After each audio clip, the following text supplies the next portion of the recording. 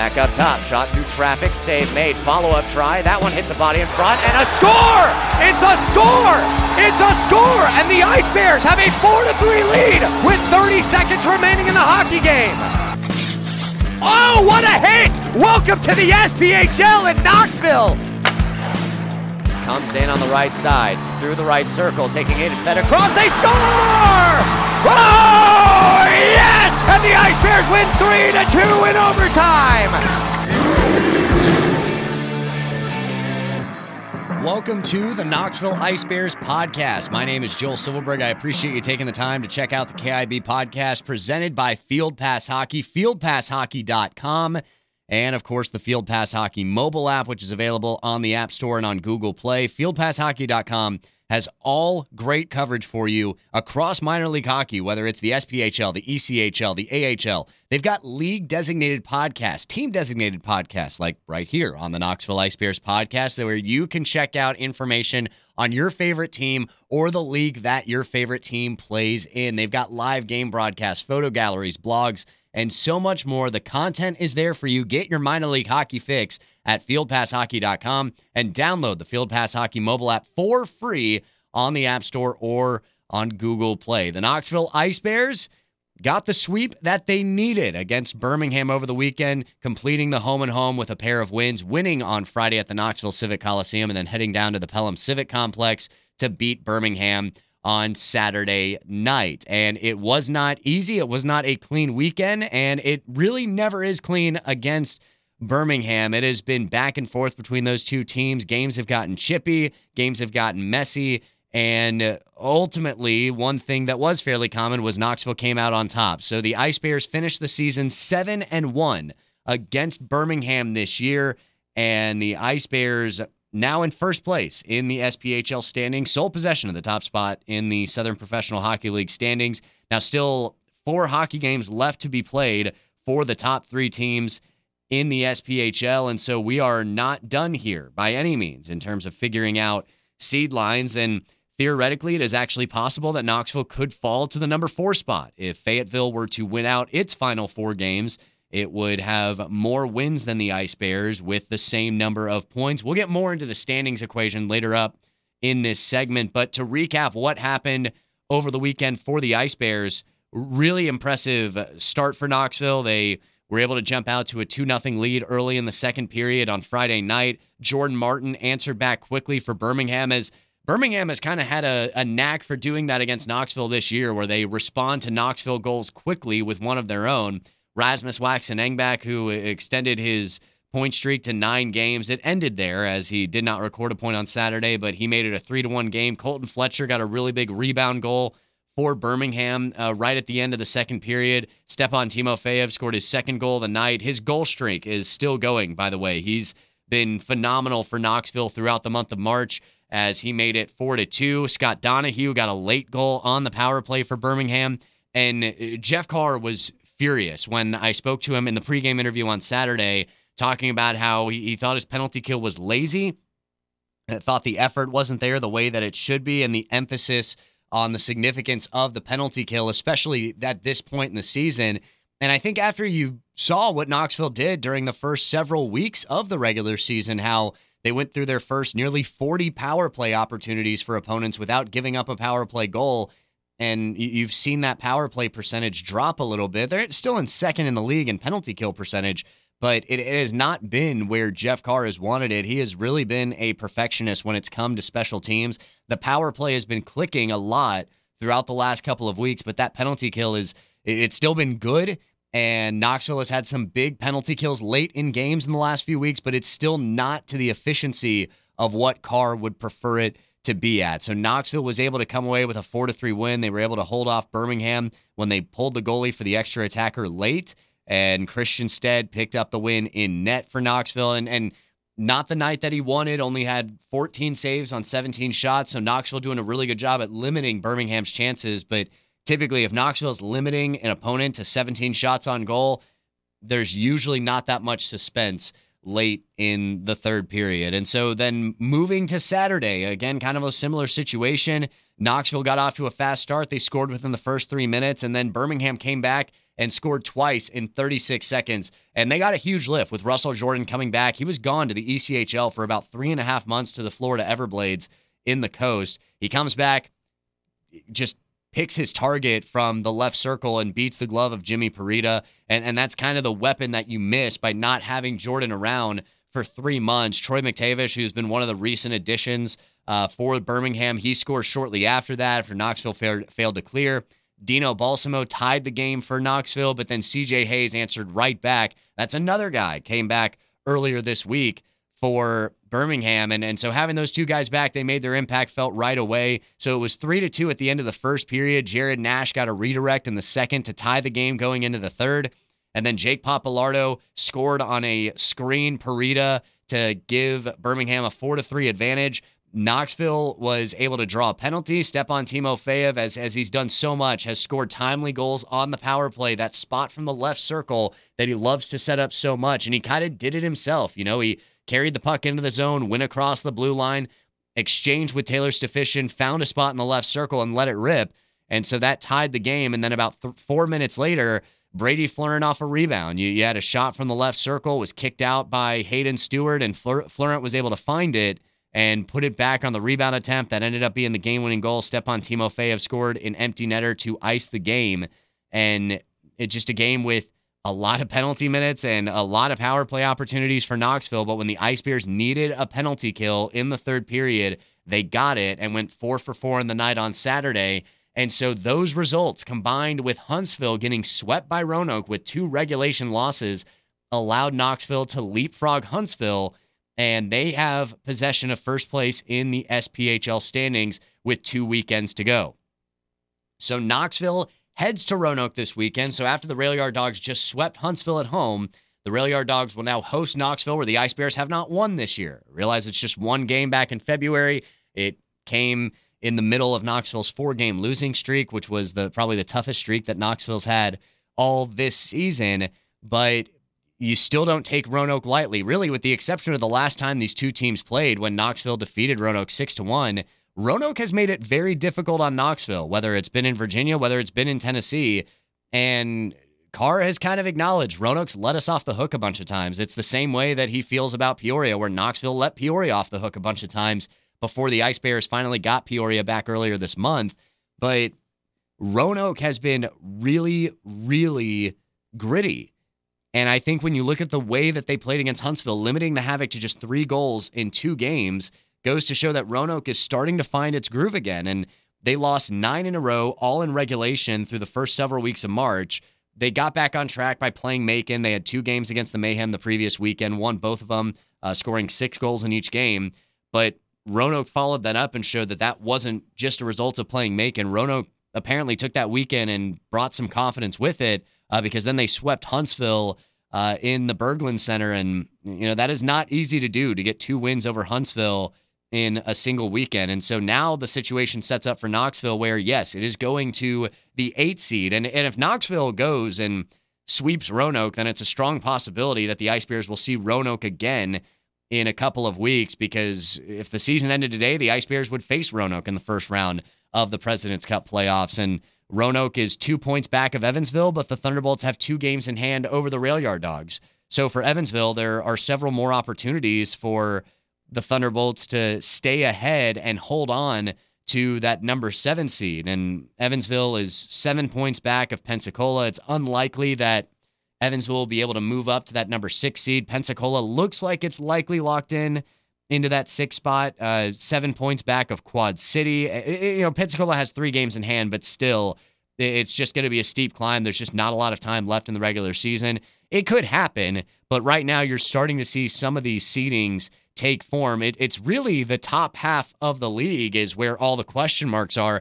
And let's see what happens. If Evansville bottoms out here and Roanoke is able to take advantage and continue playing well, then it's going to have an opportunity to potentially improve its seeding. Now, if Roanoke sweeps Knoxville, then that would also increase the chance that the 2 teams would meet in a couple of weeks, because if Roanoke moves up to the 7th spot and Knoxville drops to the 2, well, then they would face each other in the first round anywhere. So kind of just be on the lookout for some movement in the standings, as you've kind of got tight races between 8 and 7. It's not a done deal between 6 and 5. Fayetteville had an opportunity to close the gap against Peoria. Peoria was able to come away with 2 wins against Quad City, including an overtime win on Saturday. Fayetteville took a loss to Pensacola. Overall, got the series against the Ice Flyers.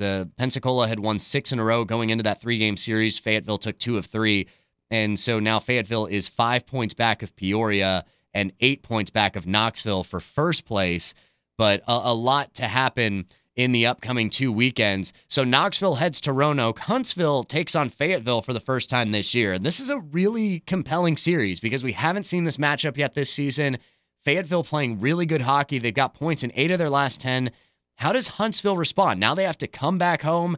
Fayetteville has been playing really well for the last 6 weeks and could potentially spoil a couple of seasons here if they can find a way to win out or potentially play spoiler as far as the seeding is concerned.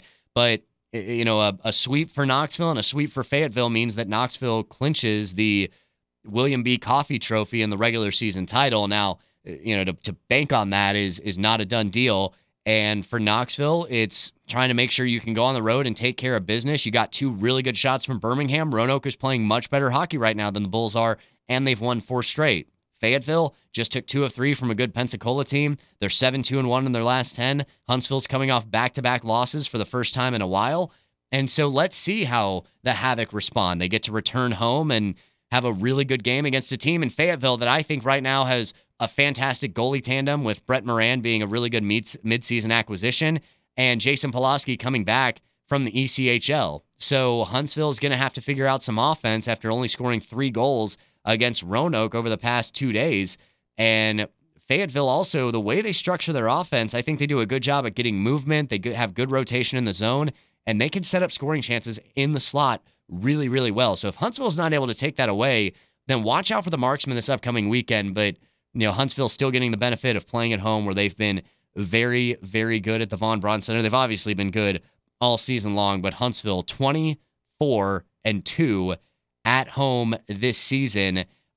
Peoria has the best win percentage at home this season, 22-2-1 at the Peoria Civic Center. Knoxville with just 1 home game remaining at the Knoxville Civic Coliseum. That'll be April 9th against the Evansville Thunderbolts. So Knoxville, after this upcoming weekend, will then take on Evansville in a home-and-home series. Huntsville will head to Birmingham and take on the Bulls for 2 games. And I think the Bulls are still going to be motivated despite being eliminated from playoff contention.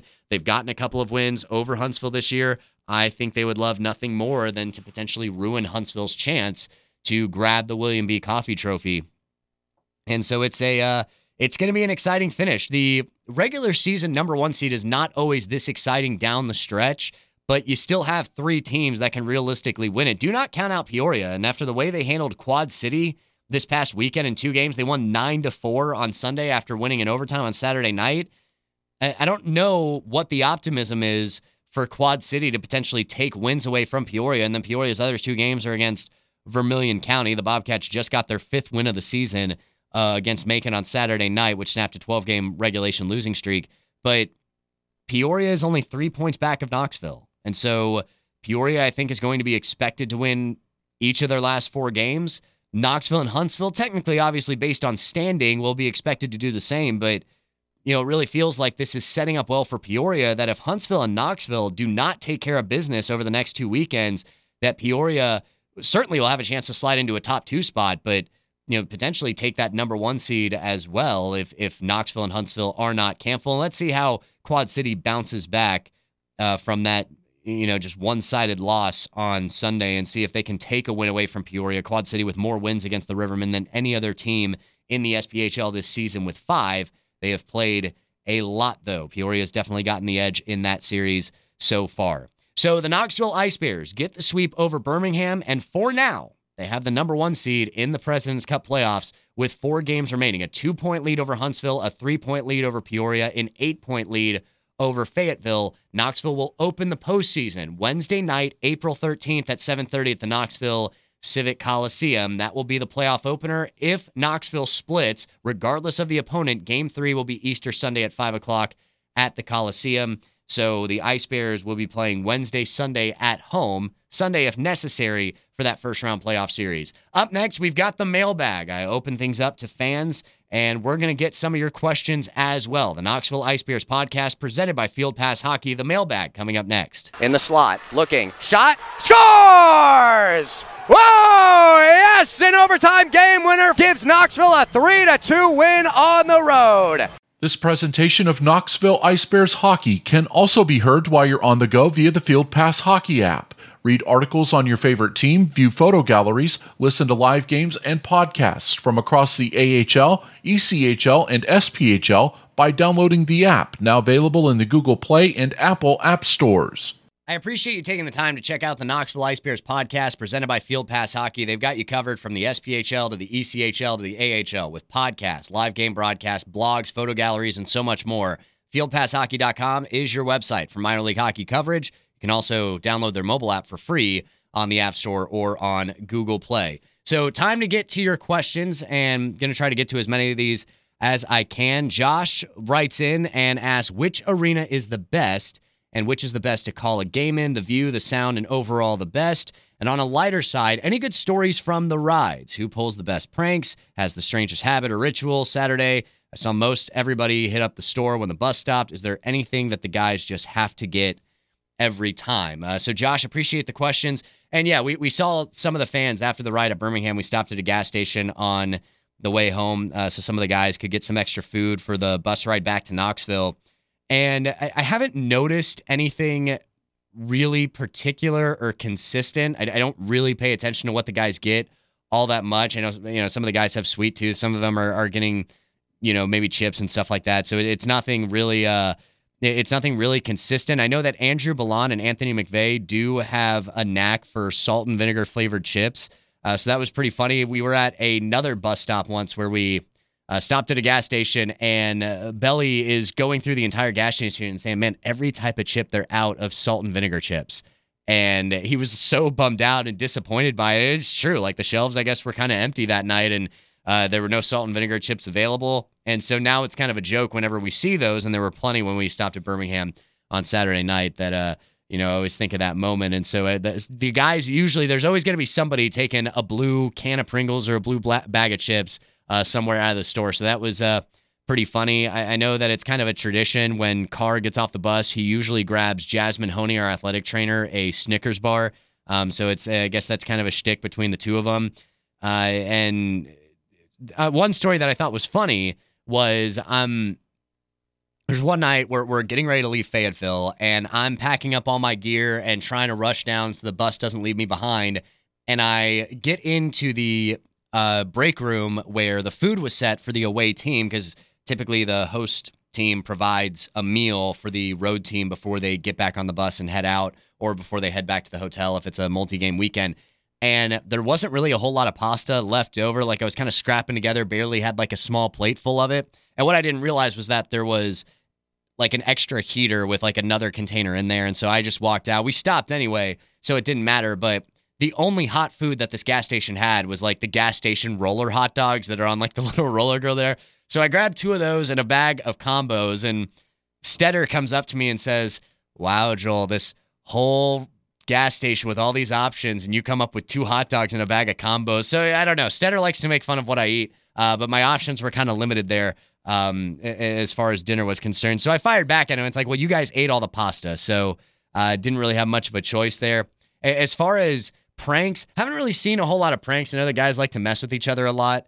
When we were, I guess it was actually the last time before this weekend that we played at Birmingham at the beginning of March, we're getting ready to head back to Knoxville, and suddenly Jason Price comes running down the hallway on the bus and is yelling, hey, stop the bus. Hey, rookies, are we forgetting something? And, the guys are like starting to fall asleep. Rookies are freaking out like, oh my gosh, what did we forget? And it is a tradition that when the road team bus leaves the home facility after a win, that the bus driver gives them 2 honks. And so Price turns around and says, hey, rookies, did we remember to pack the 2 points? And at that point, the bus driver then honked the horn twice and everybody cheered, but it kind of just trying to jumpstart the rookies a little bit and startle them. So that was pretty funny. So usually I would have to say Price probably has the best sense of humor, as he's been around for a while, especially in Knoxville, so he knows which pranks work and which ones don't. But it really is a fun group of guys. Typically, the way that our bus is structured is it's actually 2 separate rooms. The sleeper bunks are in the back, and the lounge area is up in the front. So we've got the captain's chair, a desk, and 2 couches with the TV up front. And that's where myself, Carr, Jasmine, and Ryan Perron, our equipment manager, are usually seated. And so that door stays closed. And so we usually don't talk to the players a whole lot. So they usually kind of lay low in the back. Some of them play cards if it's after a win. They can watch TV back there. But most of the time, the guys lay low. But if it's after a big win, sometimes you will hear a little bit of extra chatter and the guys having fun and laughing. And sometimes they don't go to sleep on the way back after a road win. They just stay up because of the energy. And, oftentimes they'll have the next day off when we arrive back in Knoxville. It kind of depends on the schedule. But those are some of the lighter moments that I guess I've enjoyed on the bus. We do have a lot of fun. The staff is great. So Jeff, Ryan, Jasmine, and I have always had a lot of fun. And it really is just to hang out. We keep it pretty relaxed. Usually the NHL Network is on the TV. But if something else is going on, we'll watch football or basketball. It really is just a whole group of sports fans and kind of taking the time. And oftentimes after a win, or even after a loss, regardless, Jeff is usually clipping the game immediately. And I think that goes to show just the amount of investment that there's been from Knoxville's head coach is, we're done with a game, we get back on the bus, and immediately Jeff has it downloaded, and he is going through and clipping it and doing his film study. And sometimes, regardless of how late it is, just may not go to sleep on the bus ride home until maybe 2 or 3 in the morning because he's going to stay up for the next 2 or 3 hours and clip that game, even though we just got done playing and just got back on the bus. So it is a 24/7 investment.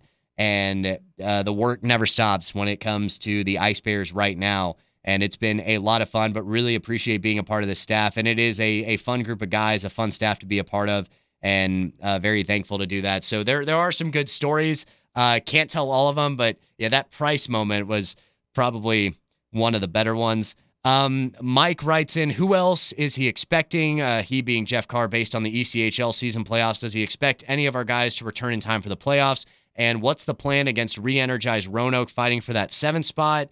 Take advantage of our opportunities so not to get anyone badly hurt or to try to beat out Roanoke this weekend. Now, obviously, the plan for this weekend is to try to continue to basically hold serve with Huntsville only being 2 points behind. And the reason that that's significant is both teams have 39 wins right now. So if Knoxville and Huntsville match each other for wins, then obviously the Ice Bears would have that edge going in. But before Saturday night, the 2 teams were tied.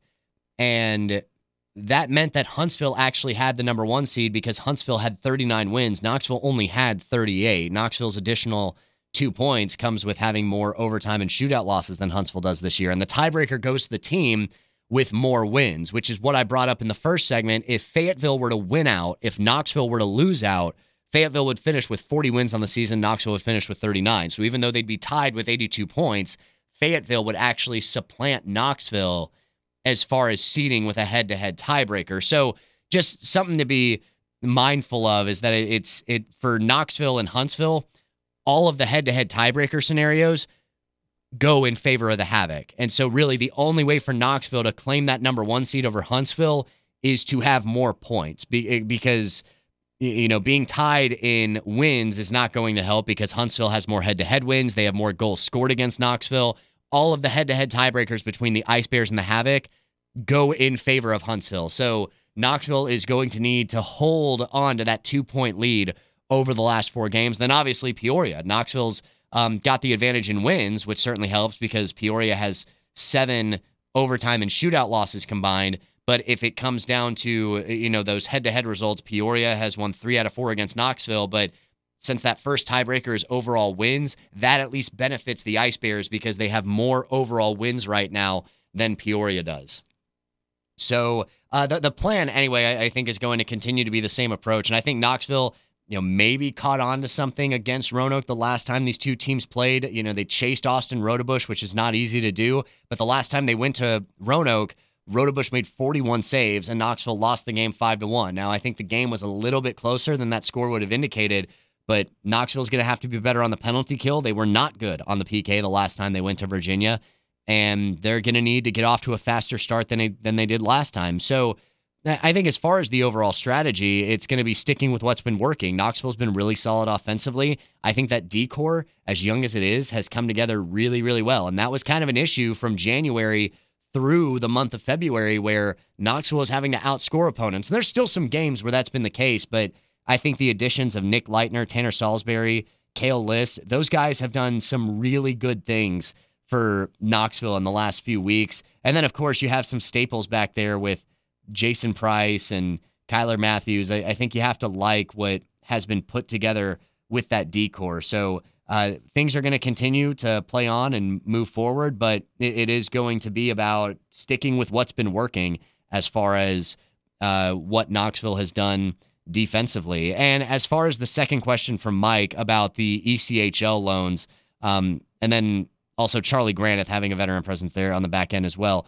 So right now, as far as players that have played a game for Knoxville this season that are on loan to the Coast, it's all three defensemen. It's Andrew McLean, Dean Moore, and Alex Palmerville. I have not heard an update on any of those guys coming back. The situation with Dean specifically is because of the SPHL veteran rule. Dean is not able to return unless Jason Price or Taylor Stefishin are cut from the team. So the SPHL's veteran rule, it's 900 total games between three veterans. So with Jason Price having over 600 games played, and then you've got Taylor Stefishin, who's had a lengthy career as well, even though he hasn't played the last couple of years, Knoxville is not in a situation where it can add a third veteran. And the veteran rule kicks in with the number of games that a player has played at the beginning of the year. So Stefan Brucato hit the 200 game mark this season. It's viewed on where he was at the beginning of the season. I believe it's 225 games played for a player to be considered veteran status. And so it has to be reached before the season begins. So anybody that passes that mark during the season is not counted as a veteran until the following year. But so that's the situation with Dean Moore. I have not been given an update on the status of Andrew McLean or Alex Palmerville. For McLean, from people that are close to him who have kind of been following him in Orlando, it's been kind of up and down for him. He's been banged up a little bit, but he has also been switching between forward and defenseman. So he's being utilized as kind of a two-way player. And so I would not expect Drew to be back. But for Alex Palmerville, I have not been given an update. I know Dean was released from Iowa recently, but there has not been an update on whether he is going to return. And as of right now, he can't unless Knoxville opts to make a roster move. And then a question from Brett. What's the goalie strategy going into the playoffs? Play the hot goalie or sort of alternate so we can keep them both fresh? I think right now the plan is to kind of go on the alternate plan for these last two regular season games. Obviously, neither Jimmy or Christian, I think, had the night that they wanted to, and Birmingham made it tough on them. And Birmingham does a good job at finding ways to create goals. It hasn't been there consistently, but that has shown up against Knoxville. Colton Fletcher, Scott Donahue, Russell Jordan. Those are three players that they're really good shot creators, and that has shown against Knoxville. The Bulls do a really good job at getting traffic in front of the net. They made life a little bit difficult on Stead Parita this past week, and then Russell Jordan coming back along with CJ Hayes. Those guys make plays, and so I think so I wouldn't be concerned about the way those guys are playing, because I think if you look at the 2 weekends prior, you feel pretty good about what those guys did.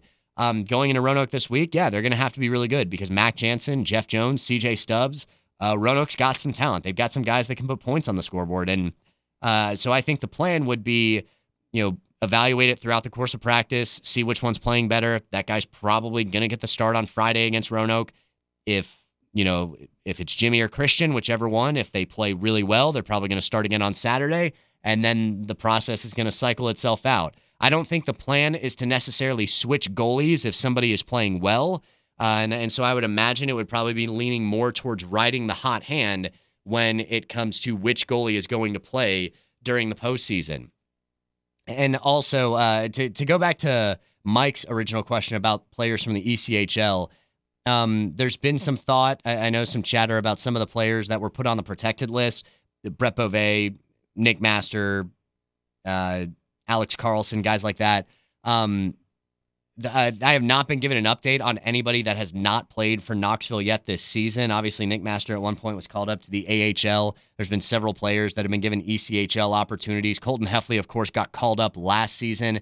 But as of right now, there has not been an update on any of those players returning to Knoxville. And finally, Michael asked, does the smaller than regulation ice have any impact in the gameplay? Unless they've updated, all I can find is that it's 185 feet instead of the regulation 200. And that is correct, Michael. It's 185 feet at the Knoxville Civic Coliseum. The biggest things that I've noticed, and the comments that I've gotten from players and opposing coaches, is that it really benefits the penalty kill to have smaller ice because it makes the zone smaller. And the comment that I've heard from players is, when you're trying to slip behind the defense for the odd man rush or trying to get open for a back cut or you're on a breakaway, that crease approaches you a little bit faster than you're expecting. So you've got to be a little bit more prepared to get that shot off in a hurry, which is why I think Knoxville's had a decent amount of success on breakaway chances when it's played on the road, because it feels like you've just got more time out there because you're so used to having to think quickly and get shots off fast. Knoxville, I think, has been a pretty solid breakaway team this year, especially when it's playing away from Knoxville. I failed to get to Josh's original question, which was which arena is the best, which is the best to call a game in, view, sound, overall best. So I think the Ford Center is probably the nicest facility. That's where Evansville plays, because they share that facility with the University of Evansville, which is a Division I university. And Evansville, actually, you don't think much of them now because they're not really that well known, but they were actually a really big basketball program back in the 50s. And so, they share that facility. Even smaller schools, Division I's Division I. It's not all comparable across the board, but you'll see that the facilities are very, very well kept. And so the locker rooms are nice. The press box is a full press row. So there are multiple press boxes. So I actually have my own room when I go to Evansville. I'm not sharing a bench or a table with somebody. I'm not seated next to the off-ice officials or the DJs. And obviously you have to make different amends, but it is an actual booth. Like in the Knoxville Civic Coliseum, we have that platform that's inserted in there, which is great. Really thankful for that. But the booth is an actually designed media row. So there's a press row where the off-ice officials are at. Tommy Pecoraro, the voice of the Thunderbolts, is in the booth next to me. I'm in my own booth. The camera operator's in the booth to my right. There's, food up there. It's like a VIP experience. It's almost like watching a game from a suite. And then there's a private bathroom up there as well. So the setup in Evansville is really nice. And it's also a great experience because it's a big enough arena where you'd think, yeah, this is where you'd probably be sitting if you're calling an AHL game or something like that. So I think for any young broadcaster that's trying to move up from the SPHL, calling games at the Ford Center is a really good learning experience because, in Knoxville and Birmingham, you kind of have a lower vantage point, and that's not normal in the NHL. So, you kind of get spoiled by being able to be very close to the action and kind of have a nice level. But in Evansville, you're pretty high up, and it's a similar situation in Roanoke as well, where you're much higher up, and that's kind of the norm. I've seen, view from the booth photos from NHL rinks, and it's kind of hard to see numbers up there, and that's why at major networks and stuff like that, that's why they use spotters, and it can be tough to call a game from there. As far as sound, the overall acoustics, I think Huntsville just does a great job with their production. They do the same thing. They keep it simple. The setup, I think, is really cool with the way that arena is formed, and of course, they average the highest attendance in the league. So as far as sound, the atmosphere is really cool. And I like their rink. Quad City's facility is really cool with the TaxSlayer Center. The setup's not great for the broadcast just because they put you in the concourse, like next to the suites, instead of actually putting you in one. And for the road broadcaster, you're seated right behind a group of fans that are known for being season ticket holders and bringing cowbells. So your crowd mic kind of gets blown up pretty frequently during the course of a game. But I think there are some cool arenas. I think the view is probably the best in places like Knoxville, Quad City, Birmingham, where you have a lower vantage point, but I think it's the better learning experience to be able to do it in a place like Evansville or Roanoke. And I actually have not been to Peoria yet, so I missed the road trip to Peoria this year, so that's the only rink that I have not called a game in.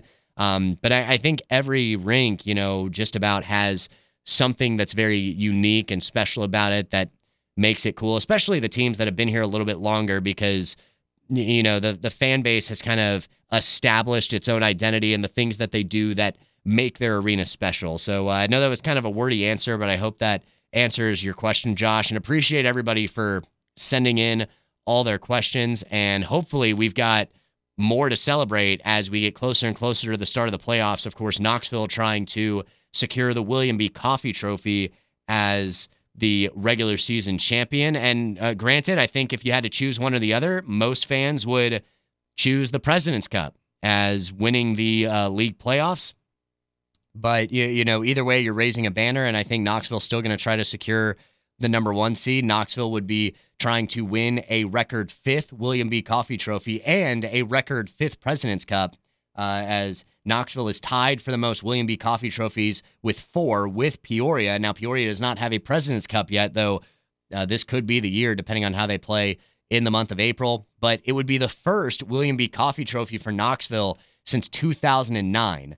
So the Ice Bears have actually won a President's Cup more recently than winning a regular season title. And then, of course, Knoxville is tied with Pensacola for the most President's Cup titles. Pensacola, the defending champs. Knoxville most recently in 2015. So I hope everybody enjoyed the Knoxville Ice Bears podcast. Thank you again for sending your questions.